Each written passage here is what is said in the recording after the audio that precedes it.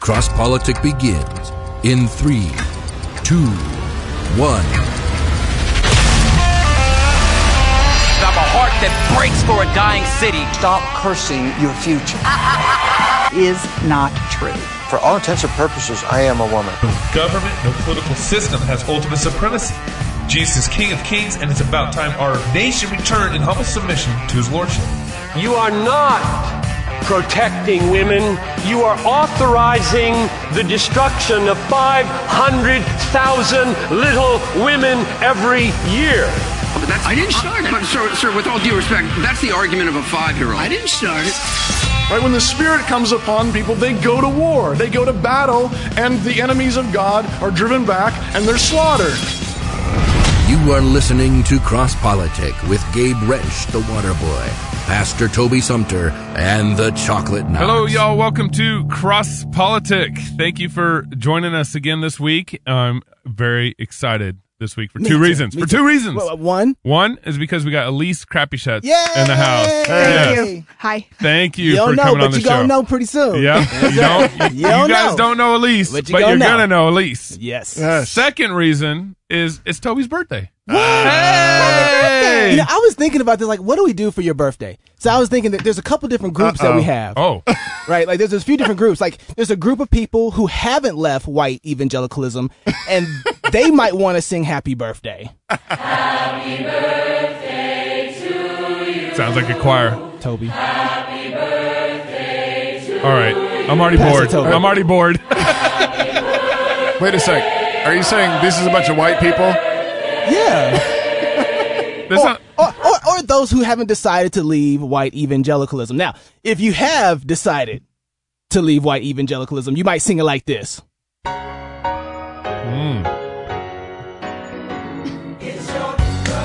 Hey! I feel the Holy Spirit in this song. It's the day your mama brought you home. It's a special day. It's a special day. It's the day your mama brought you home. That's great. Okay, all right.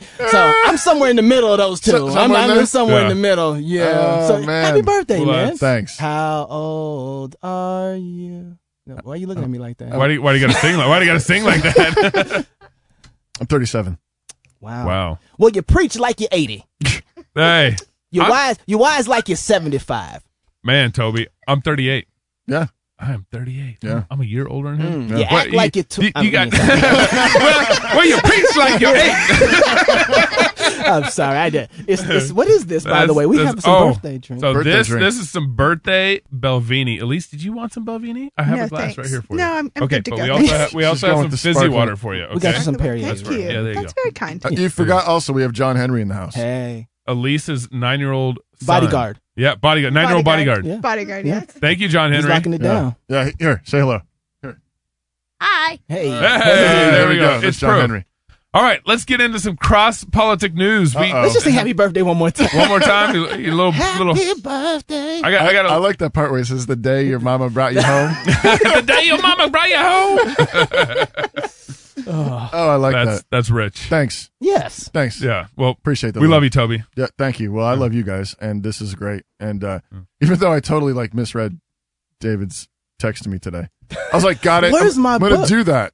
I'm going to bring the book. He texted me. He's like, bring the book, and I was thinking he was talking about Elise's book because we have copies of your. We got it's not the copies, yes. the fancy one, but I was like, oh yeah, I got it. I'm going to bring it. Yeah. And I didn't read it. And I was like walking up the steps and it says your book. You know what? Now thinking about it, I'm going to take back my happy birthdays. Anyway. Because you're your book. I'll forgive you. I'm sorry. Pastor Toby wrote a book called Bloodbought, and I can't. Bloodbought World. Bloodbought World. Thank you. Yeah, correction. And I was thinking we should do a short film on this book. Uh-oh. And so I want to read it and kind of digest it and get it in my head. You should read it first before you. Well, I think I know what it's about. Yeah. Yeah, the blood ball. I mean, come on. It kind of gives it away in the title, but I'm just saying, I still want to read it.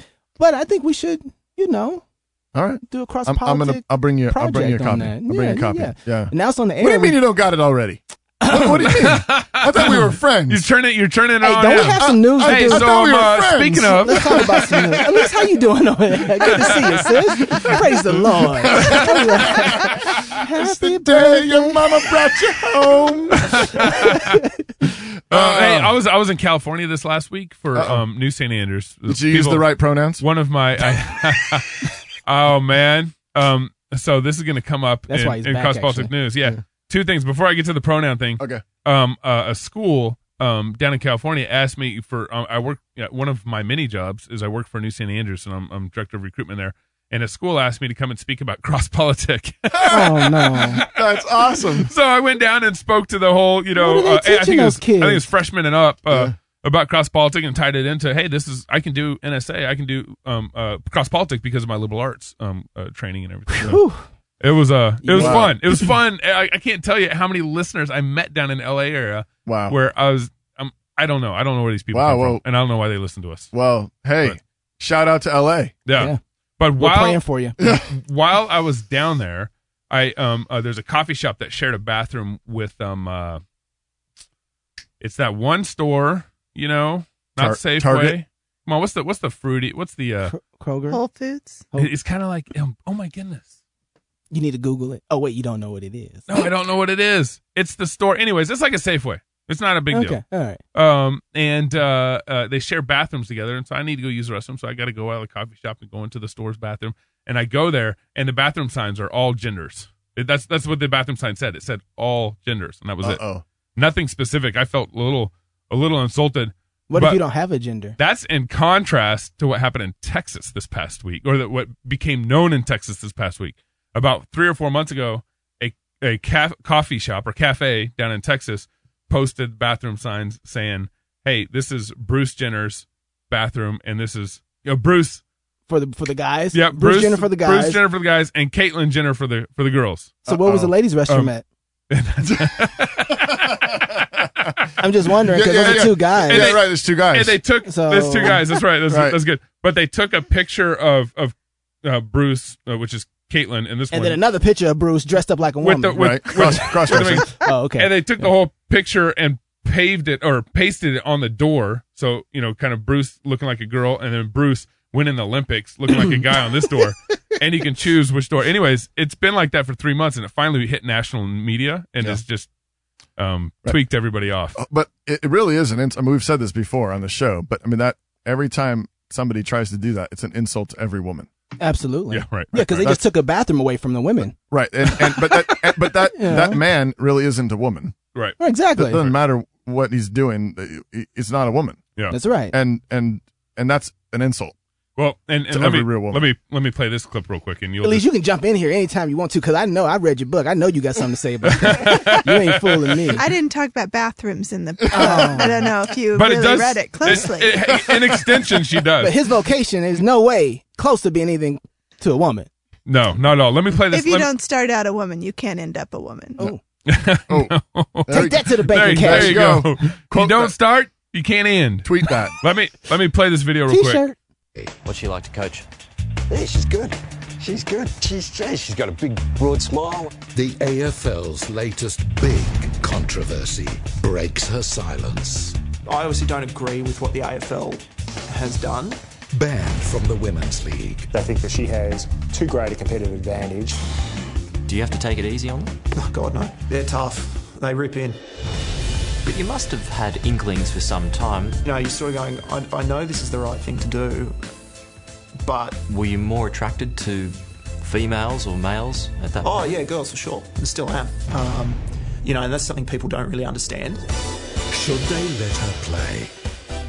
She's got nice solid hands, which is good. Good hands, Hannah. The full debate. It's a bloke in a dress. On 60 Minutes Sunday. So that's 60 Minutes Australia. I don't know if I quite understood what was going on. I know. That's what that you had to see the imagery. I wanted to. No. I don't think we did, Gabe. So you got the imagery when it said it's a bloke in a dress, right. Okay, and it's this guy who's wanting to play as a girl in the Australian rugby league. Wait. So there's a guy Dressed up as a girl. Yep. Who wants to play in Australian rugby league. What you just said is one of the most insanely idiotic things I have ever heard. At no point in your rambling, incoherent response were you even close to anything that could be considered a rational thought. Everyone in this room is now dumber for having listened to it. I award you no points, and may God have mercy on your soul. That's just how I'm Who feeling is that? right Who now. is that? That's just how I'm feeling. Who is that? Yeah. I'm not telling you my sources. That's hilarious. But that is the dumbest thing I've heard. Oh man. And this wait, dude is on. big. That's why they're. So the rugby league is for guys? For girls. For girls. Yes. How women's would rugby he league in do Australia. in a men's rugby league? How would what? How would he do in a men's rugby league? Like, I mean, is the he guy any looks good? big. Is he any good? He's a big dude. He's a big dude. I mean, he's basically a dude with a long hair ponytail. That's Yes, it. but how would he do in a rugby league with girls? Is the question, right? Because that's why he'd be joining. Exactly. I Exactly. think. Right. And who wouldn't want him on their team? Yeah, hey, we're going to win championship this year because we're cheating. Because we got a dude, and the got a dude looked dude. like he could play in guys rugby league. That's how big he is. Right. He's got big arms. I mean, the coach is describing his hands. I mean, because the guy's got like masculine, strong hands. Right. But isn't this their worldview, like eating them alive? Oh, yeah, it's eating themselves. It's just, right. I mean, this is like a cancer tearing them up. You know, this is. But they're stuck. How they get out of it? But they're stuck. Yeah, Because you can't keep saying this kind of insanity and then say, "Oh, we've been insane." Right. Right. Exactly. Without repenting. Yeah. Right. And there's all kinds of incentives not to repent. Right. Right. Why? So that's why they'll never that's back a good out. point. Right. You're right. That's why they'll never back out. Is because the only way to back out would be repentance, which should be something that's foreign to them. They don't know how to do They'd that. have to acknowledge standards. They'd have to Yeah. acknowledge truth. They'd have Yeah. to acknowledge that they're wrong. Right. And so this brings me to Donna Brazil. You like that transition? It's not bad, Gabe. You're getting better. You know what? Your segues are maturing a little bit. I was wrong about you being 20. Your segues might be 28 22. now. 22. Yeah, your segues are growing up. I'm with you. So have you guys heard about Donna Brazil's new book? No, it's not anywhere. No. So, Donna Brazil was the former DNC chair. Okay. She was also Democratic National chair. Commission or committee committee, chair. whatever. Yep. And she's the former chair, which is a pretty powerful position. Right. Also known as Hillary Clinton's puppets. I'm sorry. Yeah. I'm sorry. Well, I think that's the point of her book. That's right. Yeah. Yeah. Oh. That's right. Really? Is it? What's the book called? The book is called Hacks: The Inside Story of the Break-ins and Breakdowns That Put Donald Trump in the White House. Wait, of course, is she including herself in that? Well, that's what she should. Is it the Russians? At least it's like, no. So is it the Russians? She's basically laying out in her book how Hillary Clinton took over the party long before they nominated her into the Democratic nomination. Now, let me get this straight. Right? Now, Donna is not in the seat anymore, correct? She's not the chair I think anymore. she was just an interim chair. Oh, okay. Well, she got fired as interim chair when the WikiLeaks came out. That she was sneaking off. She'd been sneaking questions from the debates. She's the one. She's the one. Yes. Yeah. Okay. So when she says hacks, she's looking in the mirror. Just wondering. What you talking about, Willis? I'm just assuming that's what she mean. Yeah. Did you read the article where she had to call Bernie Sanders? Yes. That's the one. Okay. Mm-hmm. What happened? So he's gonna tell she you. lays out this chapter in her book where she found out what was going on in the Democratic Party. She found out that Hillary had basically Hillary made a deal with the Democratic Party where she would channel all her earnings, all her what she fundraised through the Democratic Party, and then they would channel some of those earnings back into her coffers, her fundraising mechanisms, because at fundraising policy, you can only raise about, I think, $2,900 per person if Hillary can. The National Party can raise millions per business person, doesn't matter. You can donate however much you want to the National Party, but you're limited to a specific candidate if you fundraise directly But to then them. the party can funnel money back That's as right. much as they want. But I think she got them out of debt, and that's why they That's had right. to do. Now, So both Barack Obama leaves office and leaves the Democratic National Convention or party in millions of debt. And so Hillary makes a deal and says, look, I'll get you There's out a of debt. joke there I have, Yep. but I can't. I would get in trouble for saying it. But John Henry's here. Yeah, that's true. It was a black joke, but I think you can make the connection. Yeah. Why he leave? We in debt? Anyway, go. All right. I said it. Toby didn't say it. Gabe didn't say it. I didn't. Send the chocolate. I didn't. At least Devin said it. John Henry, he amened it. But anyway, okay. So yeah, John, like that's right. That's right. I've been thinking that. I was gonna say that. I was gonna say that. And so she basically financially bought the party, and they signed a memorandum. I mean, they signed Donna found documentation with this signed memorandum that this would be the case. Well, if you let them describe it, what actually happened was that the party was broke, like Elise was saying, and they went to both Hillary and to Bernie and said, would you guys raise money for the party? Mm-hmm. Right. So now this is me putting a DNC spin on it. Yeah, right. Yeah. And Bernie said no. He said no because the way that the money could be manipulated. Yeah, he already well, interesting.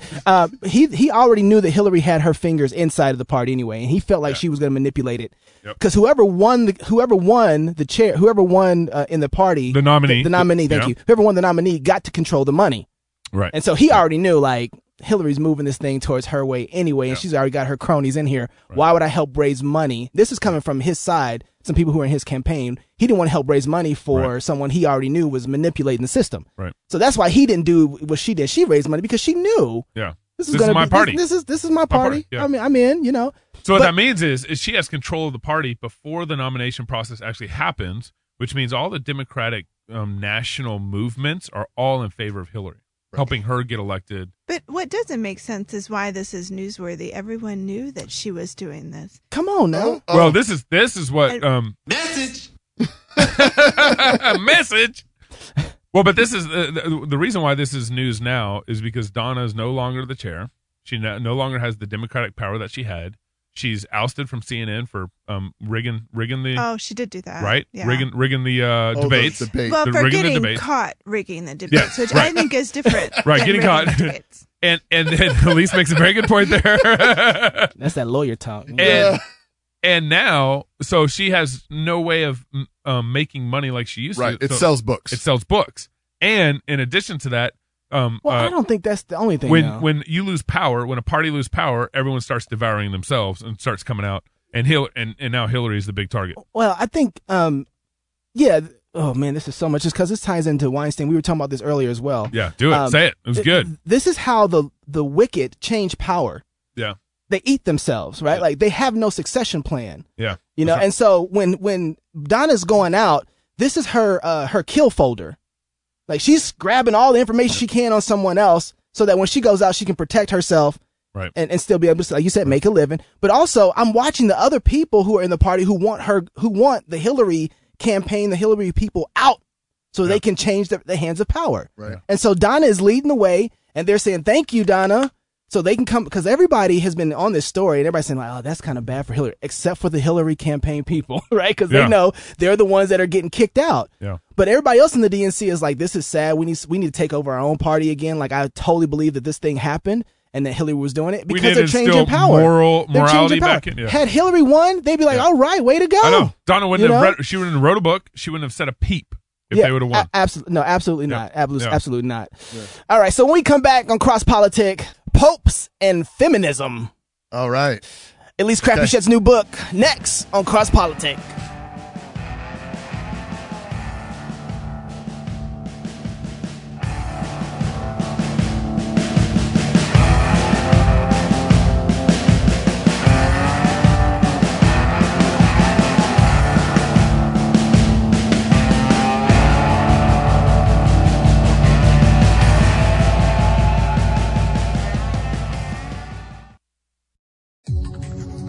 This is Cy Timbrunke with Answer Anyone Apologetics. Professed unbelievers like to stump Christians with the question, can God make a rock so big that he can't lift it? Well, no. No, he can't. There are things that God cannot do. He cannot lie. He cannot change. And he can't contradict himself, to name but a few. Of course, then the professed unbeliever will say, if God can't do those things, then he isn't all-powerful. What they refuse to realize is that those things are not powers. They are weaknesses. To make a rock so big that it can't be lifted would be a logical contradiction. That would be a weakness, not a power, and is therefore something that God cannot do. Of course, they'll likely insist that in order to be omnipotent, God must be able to do the logically impossible. Then I say, okay, fine. A God who can do the logically impossible can, in fact, make a rock so big that he can't lift it. To which they say, aha! Then there's something that your God can't do. He can't lift that rock. And I answer, no. A God who can do the logically impossible can lift a rock he can't lift. And the absurdity of their demand is exposed.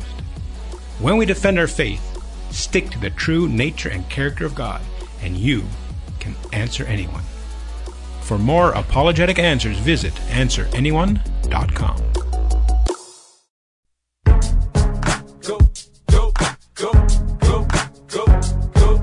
Toby. It's your birthday. We gon' Bite, laugh, and feast. It's your birthday. We gon' sip the card like it's your birthday. Oh, I love it. I love it. Go. It's the day your mama brought you home. That's your birthday. Bite, laugh, and feast. I love it, David. I love it, Knox. Happy birthday, man. Oh, I'm not done yet. What? He's got more coming. Uh-oh. There are more coming. Hey, welcome back to Cross Politic, you all. Chocolate Knox, you are...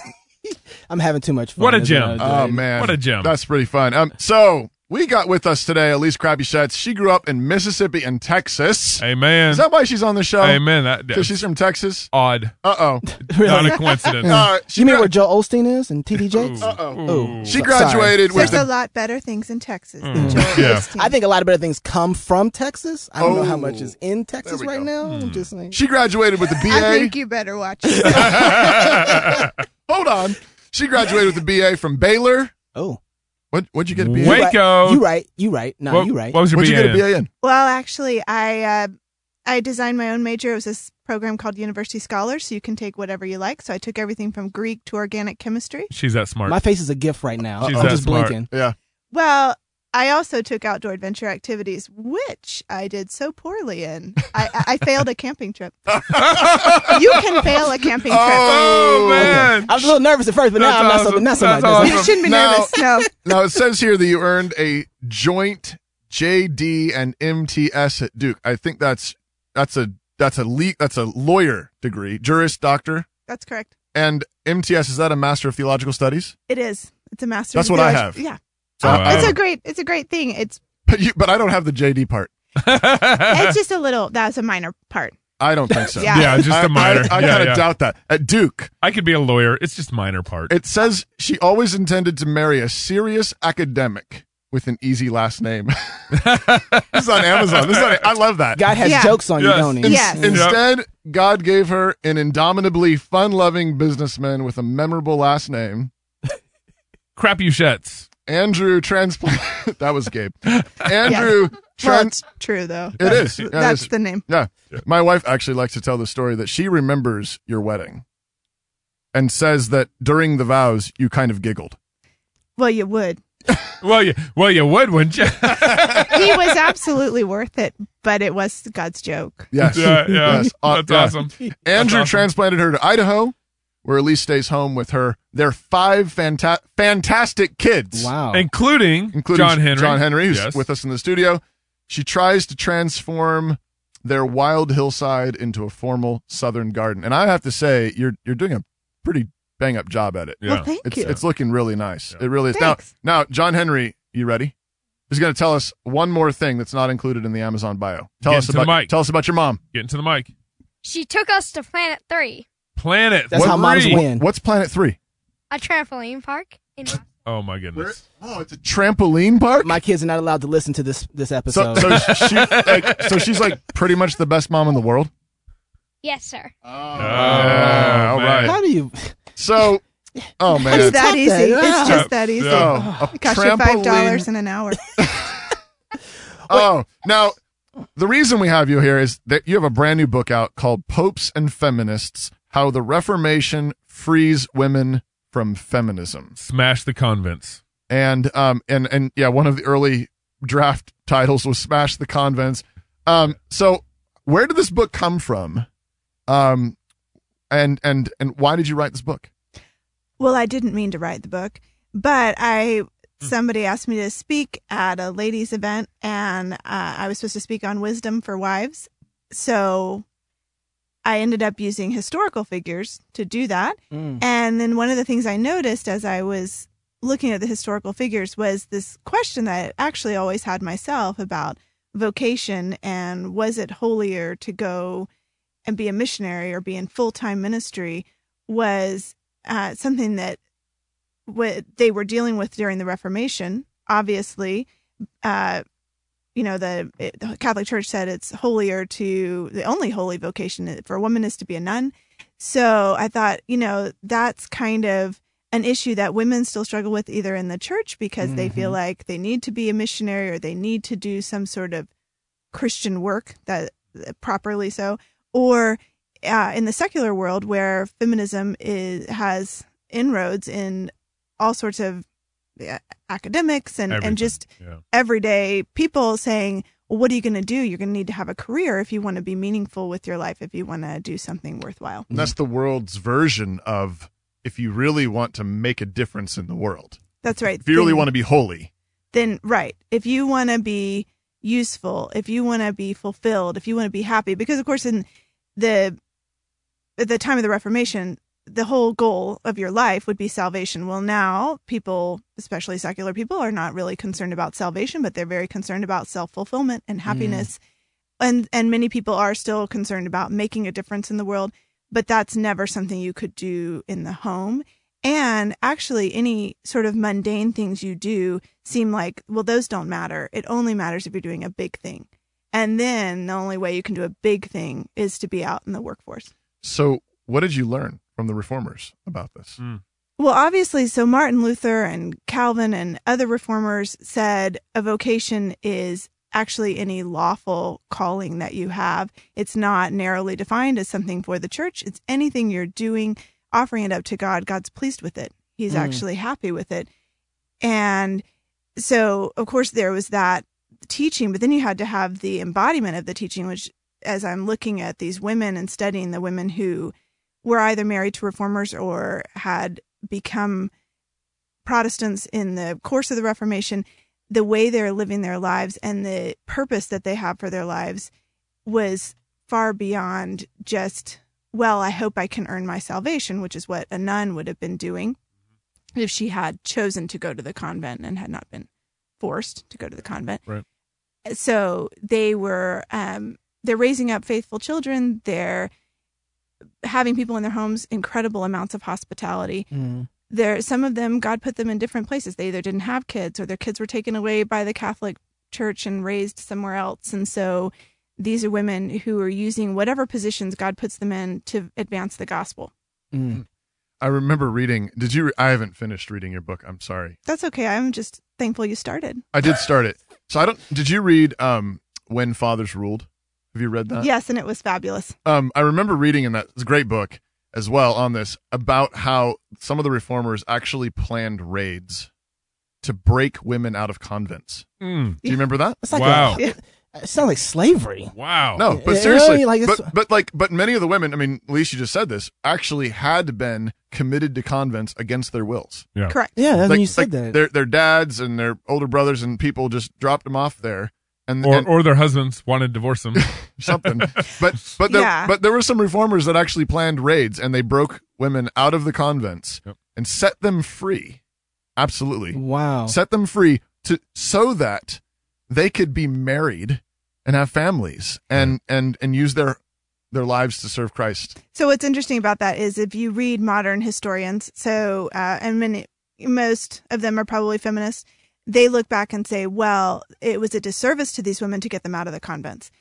And weird. And the reason they say that is because the only place that you could be, according to these women, these historians, free from male autonomy was, male. The patriarchy. The patriarchy was either being a widow or a nun.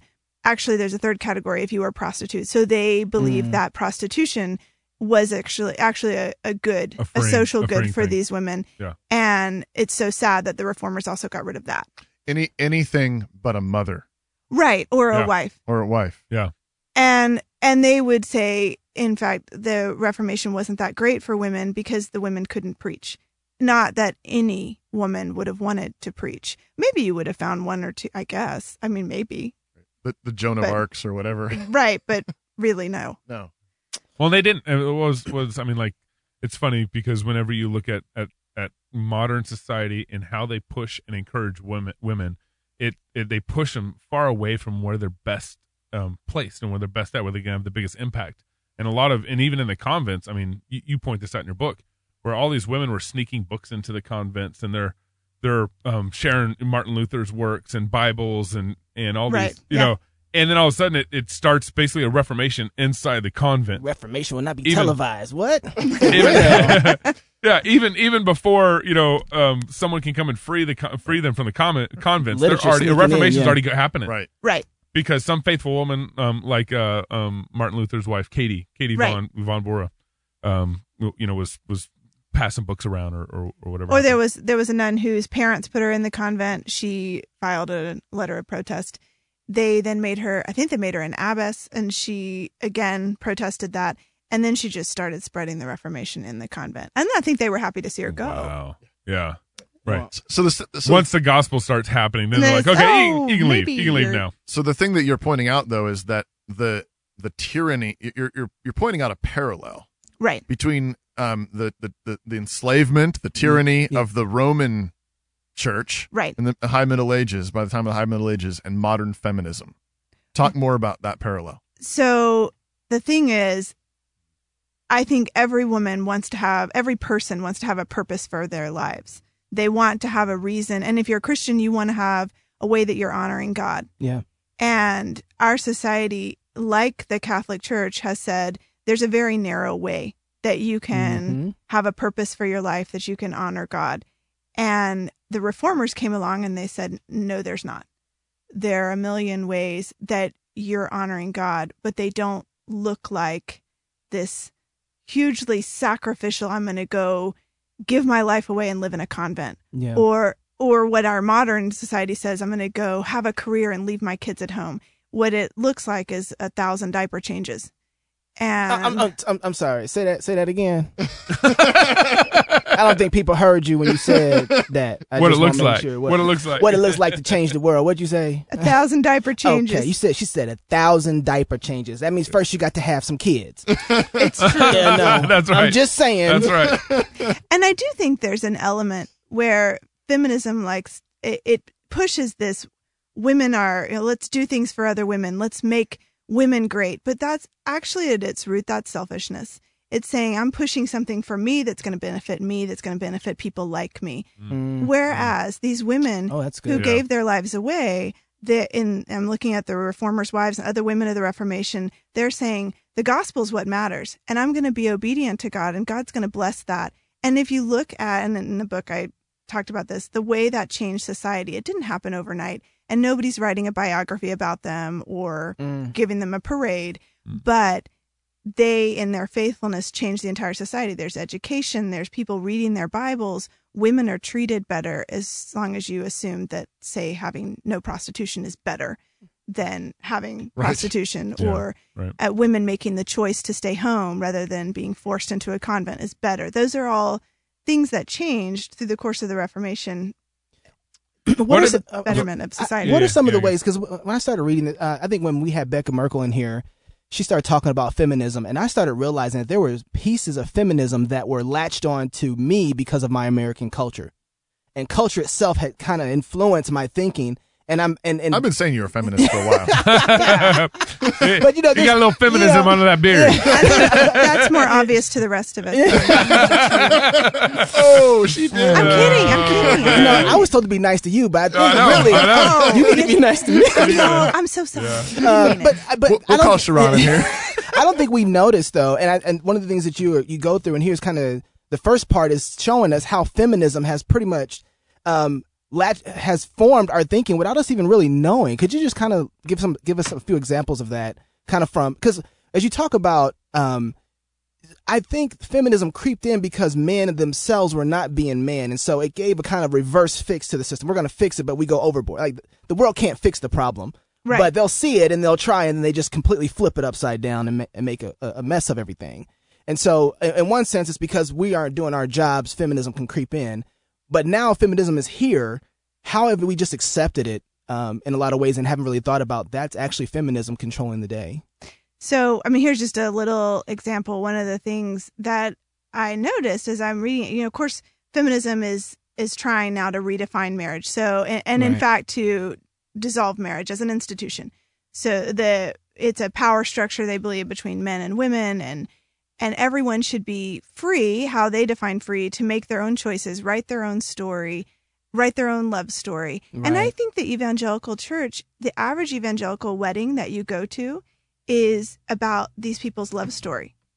Yeah. Instead of actually saying, this is a picture of Christ in the church. This is about you in one sense, of course. Right. It's important that these two people are coming together. Right. But if you don't see your story as part of a greater story, then why wouldn't you be okay with, well, I mean, I just don't feel like this is a great story anymore, so I'd like to get out of this marriage. Right. Well, I'd like to live the way I want to live in this marriage, instead of saying, no, it's not mine. It belongs to God, and it has to reflect what God has for his people and what God's done for his people. Or why would you never let two loving people get married? If this is just about love story. Right. Then you can write a love story about. Yeah. Anything. Rugby players can play on. That's right. Exactly right. But then guys in dresses can play rugby with girls. Yeah. One of the things that you noted a couple times, one of the parallels it seems to me between the convents and modern feminism is just the barrenness, the childlessness. Just the obvious thing, right? Wow. And we know that everyone does have their own story in God's providence, and not every woman is a mother in that same way. And God writes the story, and I think that's the most important thing: is you don't write it, God writes it. That's right. At the same time, one of the most obvious glories, for a woman is to become a mother, and to how dare you to take that to take that glory away, to say it's not glorious to want to be a mom. To want to for that to be your goal. It's so sad. It's so sad. And one of the ways that you can see it being so sad for the nuns was actually they would have, not all of them, obviously, but many of them would have these Christ child dolls, and they would make clothes for the doll once a year, and they would try and take care of the doll. Just such a sad thing, because it's clear that instinct that God gave them, that desire God gave them to mother, they still had. It doesn't matter that didn't go away. Right. And honestly, tragically and weirdly, the desire for marriage doesn't go away, because the whole point of being a nun is you're working towards this consummation, the spiritual consummation of your marriage in heaven, which is maybe creepy. Right. And so it does just a bit. It is. And it gets weird. Greek mythology. It has to get weird. It gets weird. There's no. Yeah. But I think, Dave is talking about imbibing modern ideas of feminism. I would say the same thing's still going on in the church, where there's even in Christian circles, even in evangelical churches, we've imbibed this. It's like, maybe I'll get married, and maybe in 5 years, in 10 years, maybe we'll have 1 or 2 kids. Right. But there's this massive self-sterilization happening. Yeah. But I think part of that is people are told, this is what you should be doing. You should be going to have a career, or just you should be living for yourself. And nobody's told, you're not, even though it's obviously right there in Scripture, you're not going to gain your life by trying to gain your life. You're going to gain your life by losing it. By giving it away. But I hear Christians, conservative Christians, still saying, we're going to get married and we're going to enjoy our lives together for a while. Yep. And I think part of the point, what I would want, right? But that's not where your life is found. No, and I would want someone, if they're going to read this book, to actually walk away and say, there's more to my life than what I thought. And God has given me such a rich and full opportunity, and I should actually take advantage of that. Or we go on the other side and we just say, you know what? You don't have anything in this life. Just go give your life for Jesus and die somewhere. And it's like, go have some kids. We need to baptize them jokers. What you talking about? More with Elise Crappy Show when we come back.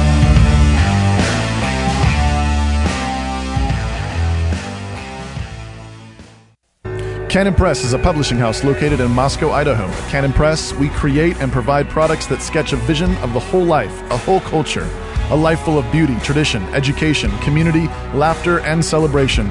unashamed of Christ, and sharply at odds with the values of modernity. A mature culture with the church at the center, living out the good life, one family at a time. We believe our book, audio, and visual selections reflect this exciting life that God has given us under the sun. As the wisest man said, go eat your bread with joy and drink your wine with a merry heart, for God has already accepted your works. CanonPress.com.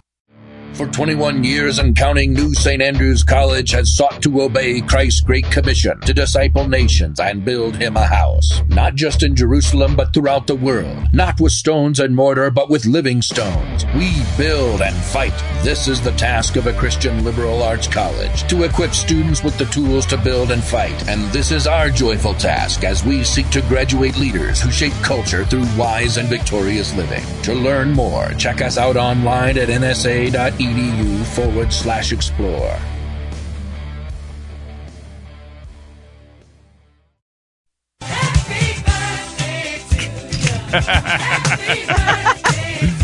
Yeah. Happy birthday.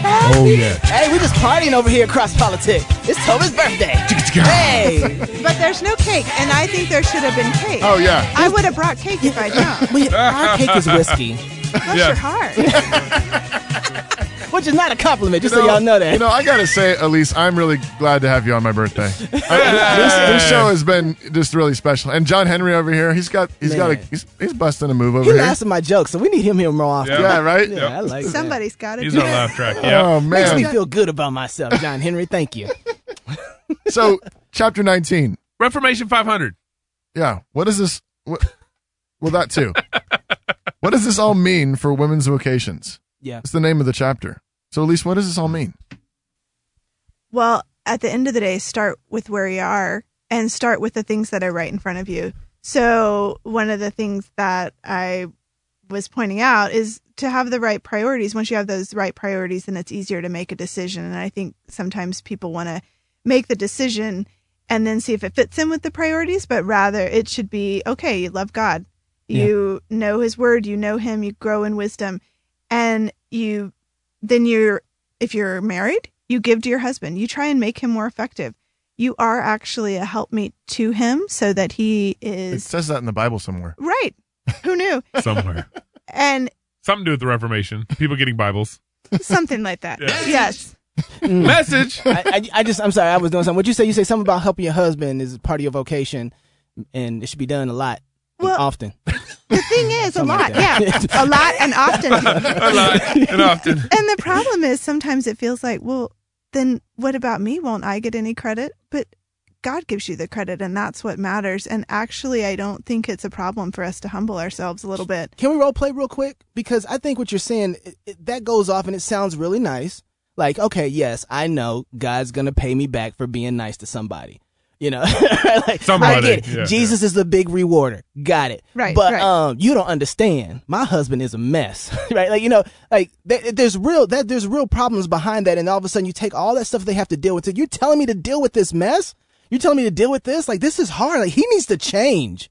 Well, that's why you have to have the right relationship with God as your first priority, because Amen. There's no way you can love your husband and give to him and make him successful and love your children unless you love God first. Amen. Can I be the angry Elise real quick? Yeah. Sure, go ahead. What she basically said is you ain't loving Jesus right. Yeah, I mean, so y'all know what I'm saying? You over here pointing at your husband's sin, but you got this big old long beam at your own eye and you ain't fixing. Anyway, go ahead. Sometimes I tell couples in premarital counseling that the same thing you're saying, but you can't love your wife or your husband the way God calls you to if you don't love Christ more. Amen. And I think that sometimes people, at least in circles I've been in, people felt like, I mean, for instance, in college, I knew people who were dating Jesus, they said. And then they then had to break up with Jesus when somebody asked them to a formal. So that's unfortunate. But are they cheating on Jesus? Yeah. I think they were. And that was, I always thought, do you realize you're going to be two-timing Jesus? But right. You know what that bless means? Your heart. It's true. But people do that. Yes. Yeah. And the thing is, when you say love Jesus, sometimes people think that means have emotions about Jesus, and it means obey Jesus. Oh, right. And I think that there's so much freedom in obedience, and so much more freedom than being a slave to whatever your emotions are today about Jesus, as opposed to just do what he says. If you love me, you obey my commands. Right. Do what he says, and you don't have it's not that your life is going to suddenly be easy, but your life is going to be a lot better. Your life is going to be blessed, and you're going to have peace. Yeah. That's a lot. That's something, right? Because we have a lot of people, a lot of women without peace. A lot of women in the church. Oh man, without peace. And it's right there, ready for them, but you've got to come. Right, and I see him chasing it with trying to have a career on the side, trying to have the perfect body at the gym, trying all the new diet fads, trying to fix your husband, trying to everything, trying to make a difference somehow in whatever way the world told you. And you want to say, how's that working out for you? Yeah. Right? And how's it working out? Grabbing sand is how it's working out. Right. There's no peace. Grabbing oil, maybe. Yeah. Right. Yeah, just slipping right there. Right. That's right. But it's right there. It's right there, and the gospel is all grace. So come. I mean, it's just, there's so much God has in store for his people, but I think sometimes we just don't want to give ourselves up. Well, I think that's always the way, right? I mean, this is the week of the Reformation 500. We're celebrating it, and he had to make sure we get that. I know. Reformation 500. Reformation 500. Yeah. But one of the glories of the Reformation 500, obviously, one of the central things that we covered was justification by faith. It's the Reformation's birthday. Hey, and Toby's birthday. And my birthday. Do we got a Reformation birthday? You got a happy message. You got a happy Reformation birthday? I don't have a happy Reformation. I'll ask 50 Cent if he got one for us. I'll ask him like, "Hey, 50, you got a birthday song." But the recovery of justification by faith freed so much beyond what we can even imagine. Right. Like, imagine living back then where everything was about works, where everything was about buying your way out of hell, or everything was about having other people pray for you to make sure you were okay in heaven. But we're doing the same thing. And you have so many people in evangelical Reformational churches. We've kind of left the Reformation. But we got almost full circle. Right. Yeah. And you got people coming back, and they're still trying to find peace. Well, now Christians are the new Catholics, right? Like that's kind of what's happening. I mean, honestly, when I read the beginning of your book on vocation, that was missing from the first 15, 20 years of my Christian life. Biblical vocation was just not there. And you talk to people, they're still making products as Christians. How to know what to do with your life, God's plan for your life. And that we're making. And it's like reading tea leaves. I mean, it really is. What is God's will for my life? Yes. I think I'm going to just try and they're looking for maybe things it'll be in like, the clouds. Maybe if I buy this product that they're selling, then I'll find God's will for my life. Well, that sounds familiar. Yes, it is. It's really sad because you actually have people who are really lost looking for some direction in their lives. And they'll pray about it, and then the next person came along and said, "Hey, I think you might be good at this," and they think, oh, "God just told me." Right. But you're saying that the way we actually find out what God calls us to is by obeying Him. That's right, and it's funny because it can sound like we're saying, "Well, works don't get you to heaven, so why are you talking so much about obedience?" Right. But there's a massive difference in thinking, if I am just obedient enough, God will love me, and thinking God loves me, and so out of gratitude, here's my life. Let me obey you. Yeah. And this is what justification by faith is all about. Yeah. It's that you're already accepted. It's that you're already loved. It's that Christ stood in your place, that your sins are taken away, that He's come for you in His love, in His grace, and He's taking care of it all. And now you have peace with Him, and now all of life is gift.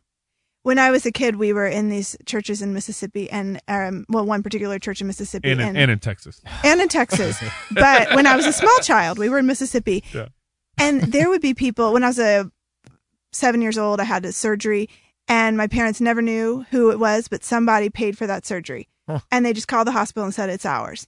And in response to that, I've always thought that's what generosity is.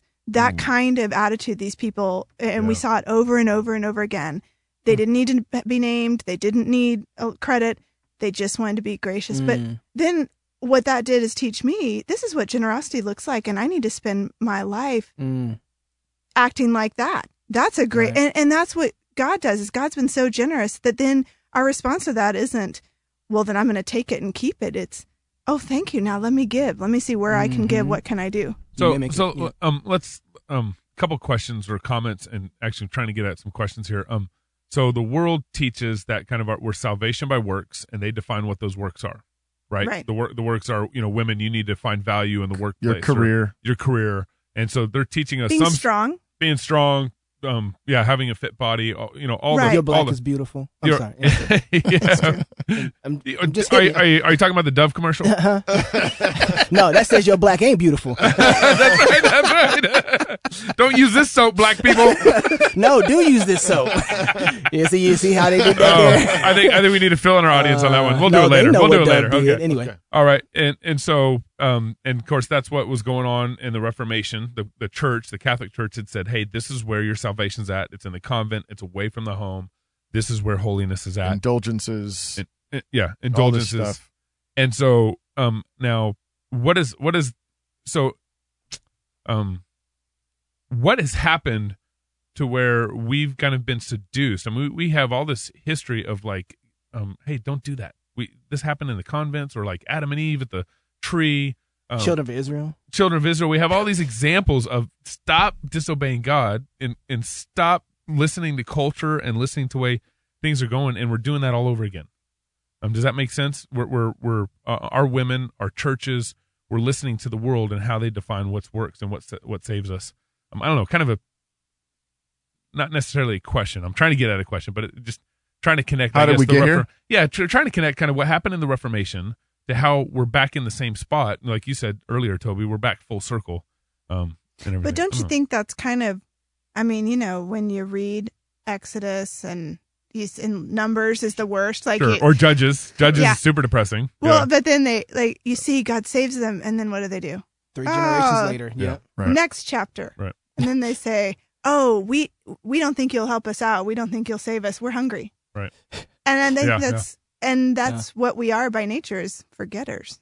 Right.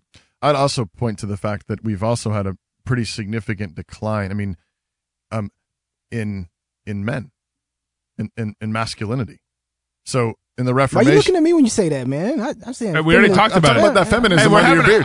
We're having an event. Look, it got preached out, brother. Come on now. But you have. But what I mean, it's what the Reformation was is you had a bunch of men and women.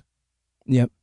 Together though, determine that their lives were entirely and completely found their meaning, their peace, their joy in Christ alone, and finding their identities and so they didn't love their own lives. They gave their lives away freely. They did, and I think it's important when you look at these women who escaped the convents, or you look at all the reformers and their wives, or people that were not married, whatever the case, people that became Protestants, they didn't know the Reformation would succeed. So when they become Protestants, it's likely they could just be killed and the whole thing would die. Right, when you look back 500 years, you think, well, yeah, it succeeded, see? Right. And they were all fine. What they felt like was this complete insecurity, so they had to trust God. Right. Mm-hmm. And it was giving their lives away. Wow. Right. Yeah, I think the thing is that it's in the last 100, 200 years, you've also had, with the rise of feminism, you've also had the rise of effeminacy. Yeah. Right. In men. Absolutely. And so you don't have men. Malakoi. But you haven't had men being strong, protecting their daughters, loving their wives. That's right. And giving themselves away freely, because they don't know their own vocation, right? And so there's I think that's part of what's going on too, though, in terms of like how do we get back here? Yeah. We need men who don't love their lives to the death, who are willing to obey Jesus no matter the cost, lay their lives down, be forgotten, be nobodies, in obedience to Christ. And when men and women do that, worlds change. Yeah. And it really does have to be both. It can't be just, God uses both, and he uses the family to change the world. That's what I love about the end of your book is that ultimately it's pushing towards that family unit right there, and how it's working. Usually in our community, I think, or any Reformed community that has good, solid preaching, the guys take the first blunt of all the rebukes, right? Like the rebukes and the admonition goes right to the guys, and they get hit really hard, and that's good. Men need to be built up that way. But a lot of times I think women sit back, okay, so what am I supposed to do? Like, okay, I'm ready. Throw me in, tag me in, high five me. What am I going to do? And they sit there like, oh, okay. All right, I'll just wait. I'm good. But one of the things I love about the end of your book is that you say, look, guys, this is what you do. As you're finding your vocation, you said the first thing was that you loved God, right? Like you gave yourself to the Lord, you love God, and then you just started doing things. And some of the things that you listed you were doing was sacrificing for your husband. I love that language. John Piper says about Sarah Edwards, who's the wife of Jonathan Edwards, she made him successful by the work that she did. She made him productive. And that's not an exact quote, it's paraphrased, but basically her life made his ministry better. Right. Message. What greater thing could a woman give to her husband to make him more successful? He's out there changing the world. And what if she provides a refuge for him, provides wise counsel to him? You can't, a husband that doesn't have a wise wife, you can see it. You can see it in his work. Yeah. And ooh, wow. Oh, she said you see it in his work. Come on, Jesus. Help us, Lord. But that's why women should never feel like, well, it doesn't really matter what I do because I'm not out there on the front lines. Yeah. Oh, you're super important. You are so crucial to the. How can he be successful if he's fighting at home? Right. I think one of the things I was struck by reading your book was, of course, like Martin Luther was integral in the Reformation, and John Calvin, and all these. I mean, we can name Martin Bucer, all these guys that are names, almost household names now. But like how the Reformation was so driven by women, by the wives, and all this. Martin Bucer's wife, of course, Martin Luther's wife. Yeah. So there's no way. It's just a power. It's just a powerful. The Reformation was so powerful, almost in some sense, more because of the women. In some sense, because they had this huge support with these men who were getting thrown around, thrashed, and getting called to councils and getting called to all these deathly meetings that they could have well, and also as a way to spread the Reformation. So these reformers' wives are having, and when I say they're having people for dinner, I mean maybe it's 40 people every night, and you don't have indoor plumbing. I know. Or electricity. That's kind of a thing. Yeah. Right. So. But what's happening is that's how they're spreading the Reformation. So there's students, there's visiting pastors, there's theologians, scholars. All these people are at the table. Then, they don't have the internet. They don't have news in the same way. So they're spreading the Reformation through table fellowship. At their tables. Wow. Right. Yeah. At their tables. Yeah. And you read through, and all of them have been to each other's houses. She hosted these people. She hosted Calvin. She hosted Zwingli. And it's fabulous. So it's like we need to feast.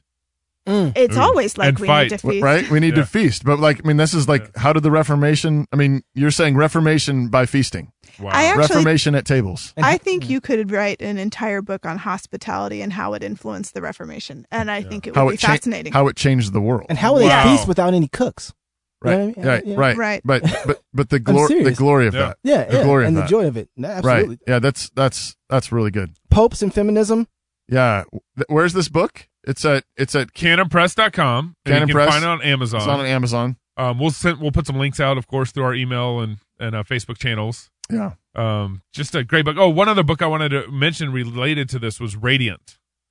Radiant is basically a biography of women in the Reformation. Okay. It actually was more than just women in the Reformation. It went farther back than that, but it was. But you can buy that book. You can buy that back on Canon Press. You got to get Elise's book. And if you're really nerdy, go get When Fathers Ruled. Yeah, which is also just fabulous by Harvard Harvard scholar Osmond. Stephen Osmond. Stephen Osmond. That's the third book in line. After you get Elise's book first. Get John Henry's mom's book. Yeah. Thank y'all very much. Yeah. Thanks for being on the show. Absolutely. Thank you for having me. Yeah. Love God with all your heart, soul, mind, and strength. Love your neighbor as yourself. Until next week, go fight, laugh, and let's feast. This is Cross Politics.